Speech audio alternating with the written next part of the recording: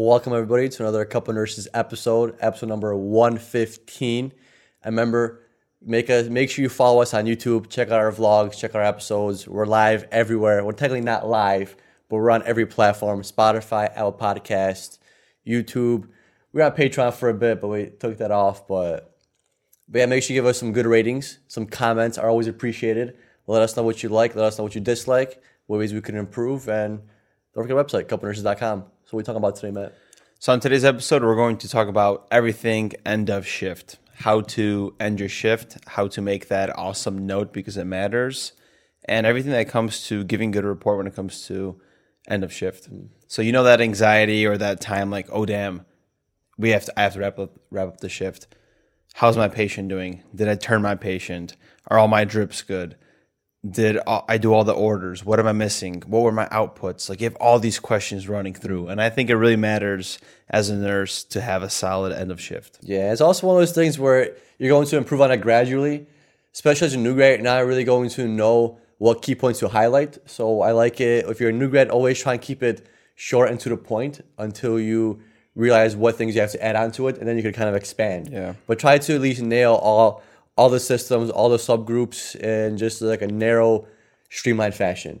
Because we don't really have time to ask you or teach you on the spot every time. So just keep it short and sweet, and then your fellow seasoned nurses will always give you some good feedback, good constructive criticism on how you can improve and what to add. Exactly. And you'll also get a report back, so you could also pass on the things that you enjoyed hearing during your report. So if you're hearing something like hourly outputs, every report you're not giving hourly outputs, then maybe you should probably start giving hourly outputs. You make a very good point. You learn by mimicking behavior. Mm-hmm. And a normal report should last anywhere from 5 to 15 minutes, all depending on what specialty you work in. I think in the ICU it takes about 10 to 5 minutes. If I'm coming back, it's under 5 minutes to 5 minutes. I'm giving pretty brief details of how my shift went, the tests that I did, procedures, what did a doctor say roughly based on consultations, any kind of medications I would change, the plan of care, and anything else. Yeah, mine I would say probably is anywhere from 10 to 15 minutes. I time myself the last times, and usually if somebody comes on, like last time I timed myself, the night shift nurses came at like 7:06, and I got done with the report at about 7:26, so about 20 minutes roughly. So it's like 10 minutes per patient. Yeah, and if you think about it, in this hospital we work at currently, night shift gets on maybe at 7:05 p.m. because there's always a huddle. And we usually leave no later than 7:35, 7:30. So you're looking at about 25 minutes for 2 patients in the ICU, get everything done, laugh around, and just leave. So it's pretty efficient. Yeah, straight business. And you have those mid-shift nurses, you feel like you can't wrap up your shift, you have some charting to do. You could call them over. Hopefully, it's not a busy shift, and they could kind of cover some regular patient care, and you could get that done. Yeah, and every nurse always asks this question last. Hey, are you back tomorrow? They always ask that at the end, because if someone is back tomorrow, then you're going to give a short report, probably like 5 minutes, and then you're out of there. So it's always so convenient, so clutch to have the same nurse come relieve you as you've gotten a report from. And I feel like that question is so much more valuable on night shifts because as a day shift nurse, you kind of know the synopsis of what's going on. You rounded it with the doctors, essentially. On nights, whatever happened yesterday is just word of mouth from the day shift nurse. So you kind of have to say the same thing because that day shift nurse will ask probably very specific questions depending on the nurse. Yeah, so I always had that thing like, damn, let me read these consultations because I have no idea what's going on. You have those busy shifts like, damn, I didn't read a single note. Yeah. Definitely. On nights, it's a big thing reading notes. I read my notes on days, but I've definitely read more notes on nights than I have time for on days. But first things first, when you give a report, is always make sure the patient assessment is still updated and accurate from the prior assessment. So check on your patient. That comes first before you even give a report. The next nurse is coming on. You have to make sure your patient's squared away, make sure his vitals are good, blood pressure is at an appropriate level. Are they tachy? Are they hypotensive? What's going on? Do you have any kind of signs and symptoms? Has the urine output dropped in the last couple hours? Like, what's going on? You want to square your patient away so you're giving them at least a stable and decent starting point for the shift to come. Yeah, and always prioritize them and make them smile, make them feel positive, because that anxiety that you relieve from the patient, that trust that you build, I always tell them, you have any anxiety, any stress, situations, questions, leave all the worrying to me. That's why I'm the nurse. And they always have that sense of trust from me. And I feel like that makes my shift easier because they have less questions, less like, that whole fear thing of what's the plan of care. Right. And a good rule to always go by is to square away your patient by, I'd say, 6 o'clock. If your shift ends at 7, square them away at 6. That means you're not going to change or adjust anything after 6 p.m. that has a potential to change your patient status. So at 6 o'clock, I'm not titrating any more drips.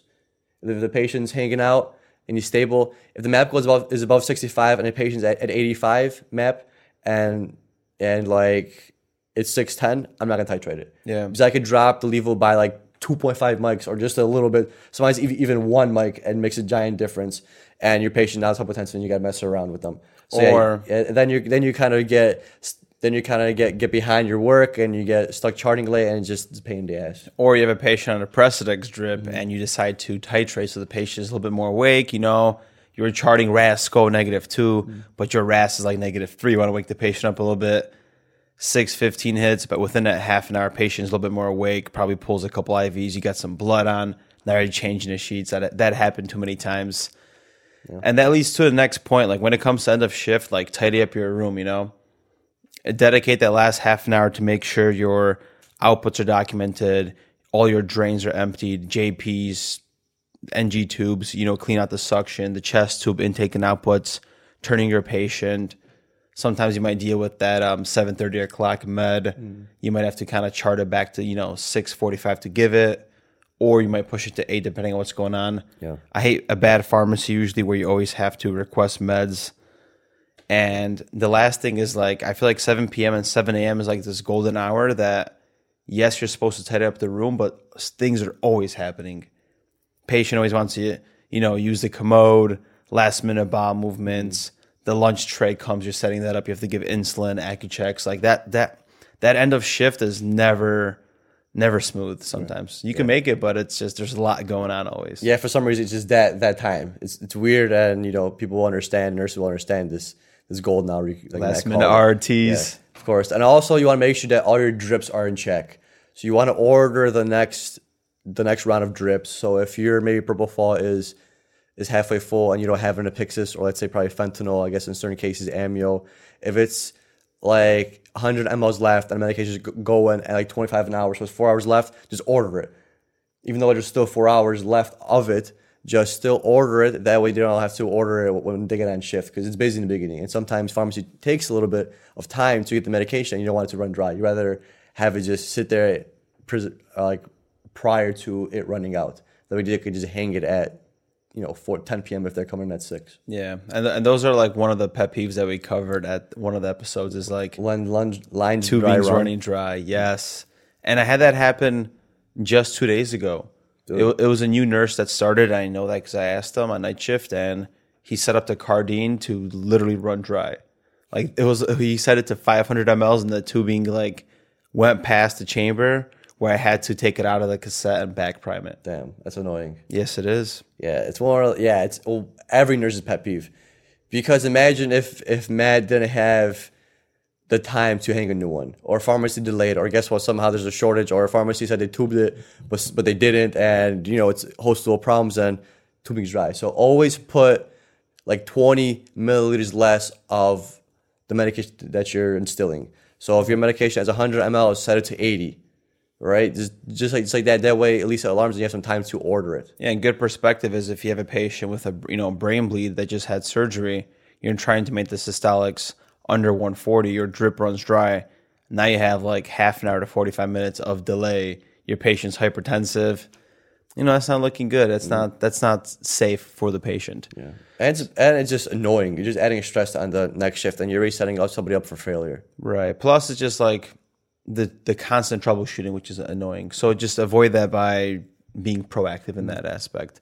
So the next thing when it comes to end of shift is giving a good end of shift report. And I feel like this is critical because if you miss specific things that are important, things could happen, errors could happen. Just like at our one facility we worked at, the whole potassium case, right? They missed it in report. No one discontinued the orders. No one checked the lab values. They hung potassium IV again.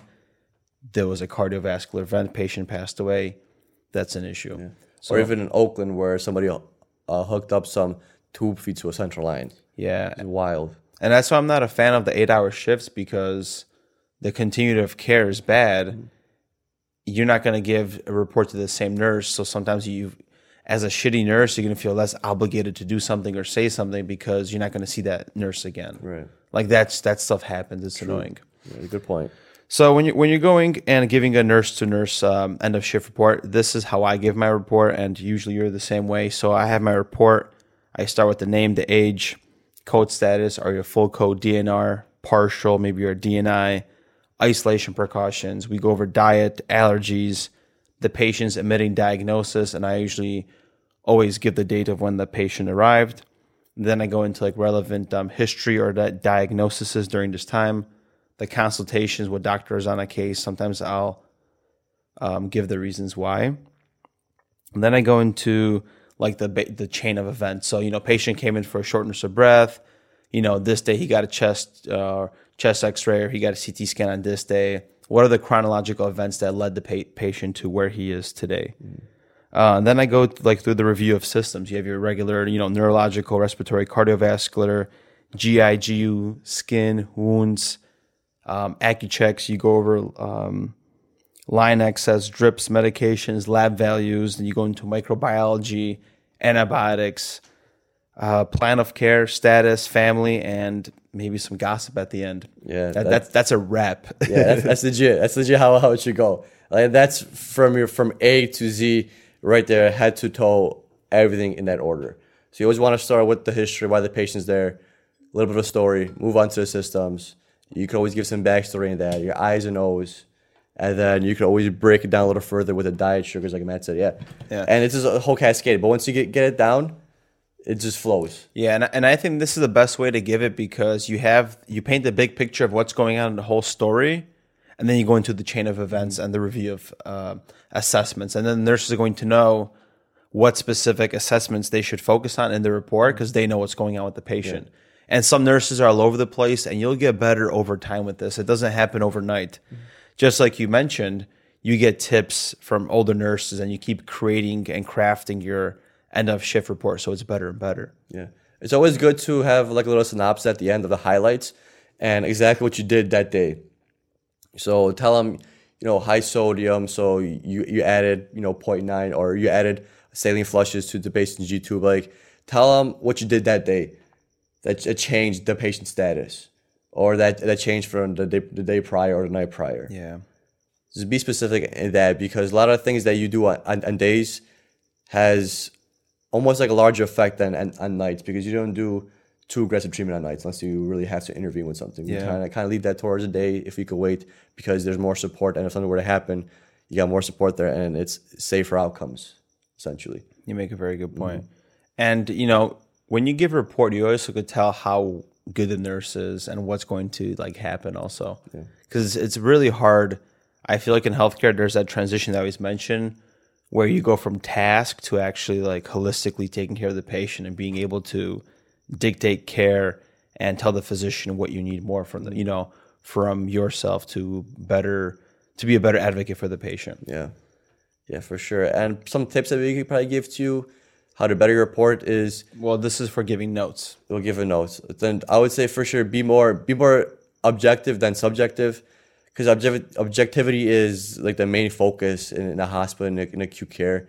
And subjectivity isn't really necessarily in majority of the time, but you can just add it for a little bit of flavor when you're having a conversation. But be more objective than subjective. You're going to give a report, or how to improve your report, or even when you're doing notes and just things like that. Because sometimes you have these nurses and you know what kind of report it's going to be based on how the nurse gives a report. And a lot of times there's a lot of subjective information that is just opinionated, and little bits of gossip and what they talk with the family, and it doesn't really necessarily be needed to be stated. It's just there to just use as talking points. That's why I'm never a fan of reading nursing notes. When I always start my shift, I always look at in my specific field, I always look at the intensivist note, and that gives me the synopsis of what's going on, what I should be expecting, how we're treating this patient in every single little disease process. and that's all I need. And yeah, you're right, because sometimes reading a nurse's note, it's not objective, it's subjective, and I don't need to hear that extra jargon, you know. My favorite part is when physicians have a note and have the dates listed of when a patient came into ICU. So it says like 6:15 patient intubated, 6:16 fluids added for this, 6:18 patient stable, and like next day on it says patient deconditioned. So we did this and that, and it goes day by day, because then it gives you like a really good piece of information, especially if it's your first time with that patient and the patient's been there for a week. Not all physicians do that in their notes, but I love when they do it. Like up top right there so you can read it. You know exactly what's going on day for day. And that's always so beneficial. Yeah. And I literally just copy that down and I give that to my nursing report. And that's all you need for a good report. Another tip when it comes to giving or creating a great note is just read other notes from veterans. Usually they know how to differentiate like facts and provide great insight. And they also could be great mentors. You know, if you don't know how to give a great report, look up to other people. Ask your charge. Ask another, fellow nurse, and read notes and just take insight. Yeah, be specific to the event that happened. So let's say you transfer a patient. It could be something simple like patient's stable from 0800 to 1200. Discharge orders received at 12:30. Patient transferred out of the unit 12:45. Because sometimes they want you to write an end of shift report or like a transfer note or whatever they want to call it. So something simple like that, to the point. Yeah. You don't really have to say what you did or anything. Just say the patient was stable, because all that matters, and you got the orders and you sent them out. Yeah, and usually in like the EMR, you're already charting, hey, RT happened this time. You already called your physician. This was critical value that you report. So it's like the note is, I feel like it only increases liability. Yeah, it does. And this is going into the next point, which is give details instead of like conversations, right? The worst thing you can do is include a dialogue that you had about the patient between you and the physician. There's no need. Now that you heard our previous podcast episode, the progress notes are used in legal issues, right? In malpractice lawsuits. And a patient could access that information now. So there's no need to be writing gossip, writing extra stuff. You're already charting, it's already there. There's no need to double up your charting that could slip in the cracks and cause an issue for you down the line. Yeah. If you want some benefit of writing a note, then don't make it a story. Make it straight to the point about an event. It shouldn't be a story, it should just be an event. Patient became hypotensive, called Dr. Hussein, physician order Levofed at 5 mics an hour to start. Yeah. Patient blood pressure improved.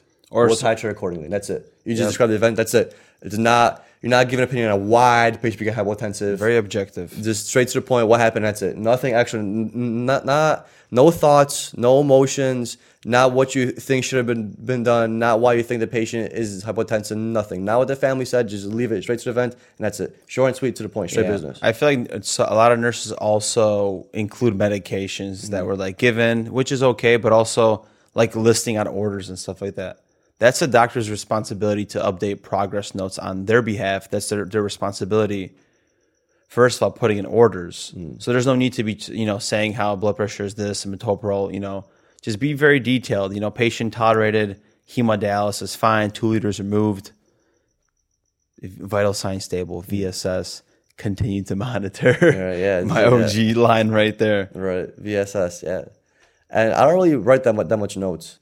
I don't think it's really necessary unless there's some reason or form where you can't put it in the chart somewhere. Ever since C19 happened, they weren't checking as much. I stopped doing notes. No one has said anything, and I'm good. I haven't done it since. My charting is meticulous, and that's all that matters. And I give great patient care. Nobody's on my ass. I'm happy they're happy. Yeah. Like I said, even back in Chicago, I don't write someone's notes. Like I said, if it could be charted on in the regular chart, there's no reason for me to write a note. If something were to happen, and hey, whatever is in the chart, I did write a few notes in the past because there's situations where I couldn't figure out what I charted, and I would do a note. Yeah. And I knew there's a way to access it, but I couldn't figure it out. And my superiors or supervisors didn't know how to access it either, so I would just put a note. And it told me, hey, just put a note. Yeah, and you're covered. And just like you mentioned, and if I were to do it or they're making you do it, make it short, brief, just like we always have said and say during this episode. 1 to 2 sentences, you're good to go. Yeah. So if you guys enjoyed this episode, we talked about everything end of shift duty wise, how to give a good report, how to tidy up your room, what to do last minute, and how to give a good report and some solid notes. Yep. Have a good day, guys. Peace. Bye-bye.